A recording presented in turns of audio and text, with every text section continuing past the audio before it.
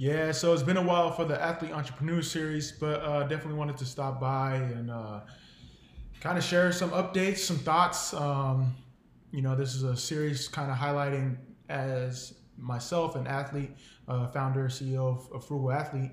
While I'm playing currently, we're in off season trying to grow and scale this platform, this company, and hopefully you guys can take some of the lessons that I've learned and apply it to your own situations. Whether you're an athlete trying to grow a business, trying to start a business, or someone else that is in the business space, specifically in the sports business space. So for me right now, it's crazy because it's off season, so you think I have more time to kind of focus in, dive in. So I'm really spending these at least these initial weeks to really just get my systems in order. I think that's the biggest thing, especially as you grow. You can't afford like things where I can cut corners before I can't allow now, because it's going to end up costing me in the long run. So I'm just trying to make sure I have my systems in order, the processes in order, like down pat. So understanding like what needs to happen, where it needs to happen, when, like all these different things play a role. And as I've continued to like kind of level up throughout this year, with the content, with the connections, with the exposure. Okay, it's like now how do we package that into you know sustainable opportunity?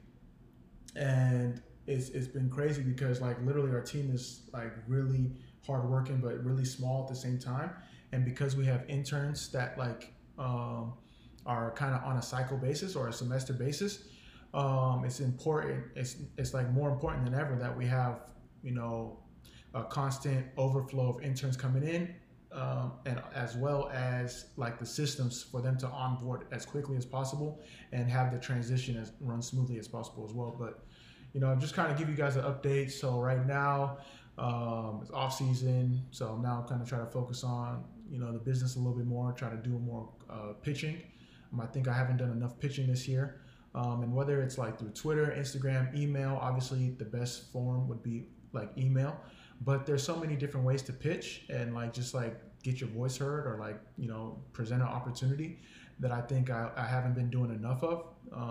So definitely going to try to focus on that a little bit more. Try to like uh, create like a whole model around who we're going to pitch to, what we want to pitch, what platform would serve best for us, and then go from there. Another thing that I want to do is definitely we got to start making money. We got to start making like serious money in the sense of like something that's sustainable as we want to grow our business. How can we, you know, create revenue so we can hire talent? And then when we hire talent, like a lot of workload is off myself, a lot of workload is off Adrian, and then some of our interns that we want to bring, in a part-time, full-time basis. So what does that look like for us? I think the biggest thing for us is that I found out recently. I had a meeting with Chris Johnson. He's a local, or let me not say local. He's a Sacramento business owner. He was on Shark Tank. He's the founder and operator, owner of Rapid Brands. And I was telling him a little bit about my business and like what I do, what our goals are, and he was like, "So you need to you really need to fine tune how you're gonna make money, because the problem with a lot of people that have like great ideas and great businesses is that they don't get to the money first. Like the main thing, the biggest difference between a hobby and a business is the one is making money. So how do you turn your hobby or passion project or side hustle into something that can like go on without you and make money? So I really kind of had to take a deep dive. I mean, we always had an idea of what we were doing or what we wanted to do, but how does that look in the grand scheme of things? So I really talked with the team, try to figure out different ways that we can go about it. And one of the biggest things that we've been working on most recently is creating courses. I think it's a unique time. Obviously, online learning is really big now, but in order for us to reach the masses that we want to reach and really curate and package the content that we already have and that we continue to create, um, courses is a great way to go. And in my follow-up meeting with Chris Johnson, I told him about it, and he immediately, his like eyes lit up. He was like, he was driving while he was meeting with me because he's that busy. And he was like, "Yo, you hit the nail on the head. This is perfect. I think you have a great opportunity because what you guys are providing, people don't understand. Like they see it from the outside, but for you to give an inside look, it's a great opportunity. So yeah, that's updates on my end when it comes to athlete entrepreneur. So I want to give you guys a takeaway. So understanding the 4 P's when it comes to building your business, and this is what I got from someone that I admire, fellow Nigerian American athlete. So he played in the NFL, Brandon Adebayo. We had him on the Frugal Fundamentals segment. So he was able to share a lot of great insights about what it takes to be an athlete and grow a business. But one thing that he mentioned that I've been able to take away is the 4P model, or the 4P structure. And if you break down the 4Ps, it goes passion, problem, purpose, profit. So you have to have a passion. You have to solve a problem. You have to have a purpose. Sorry. Let me run it back. You have to be passionate about what you're doing, and you have to solve a problem, and then you have to have a purpose around the thing that you're doing, and then you have to make profit.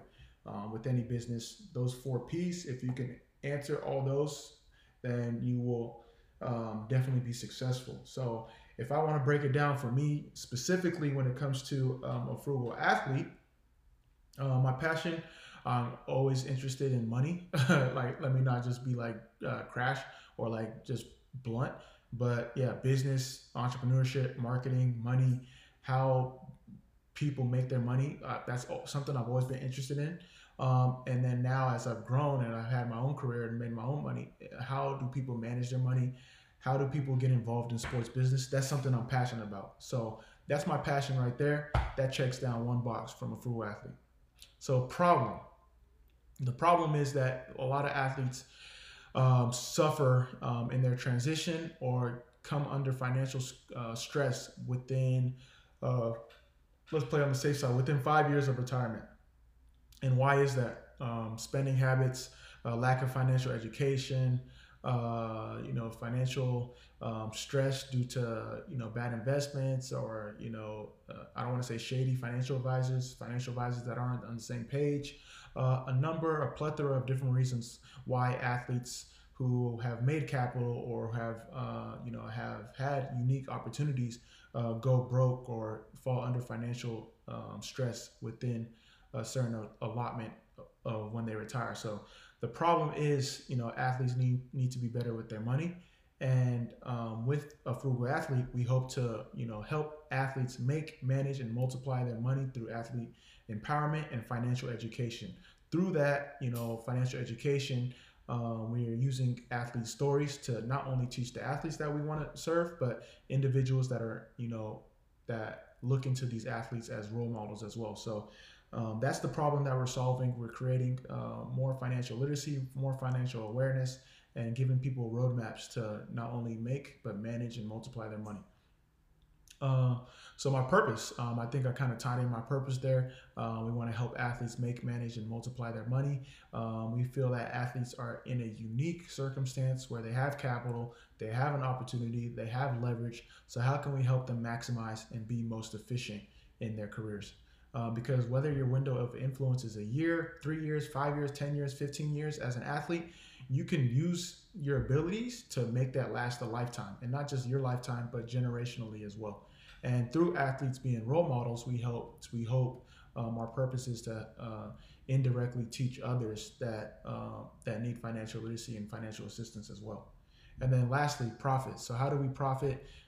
There's a number of ways we profit: consulting, coaching. We do workshops, speaking engagements, affiliate links, sponsorships, brand partnerships.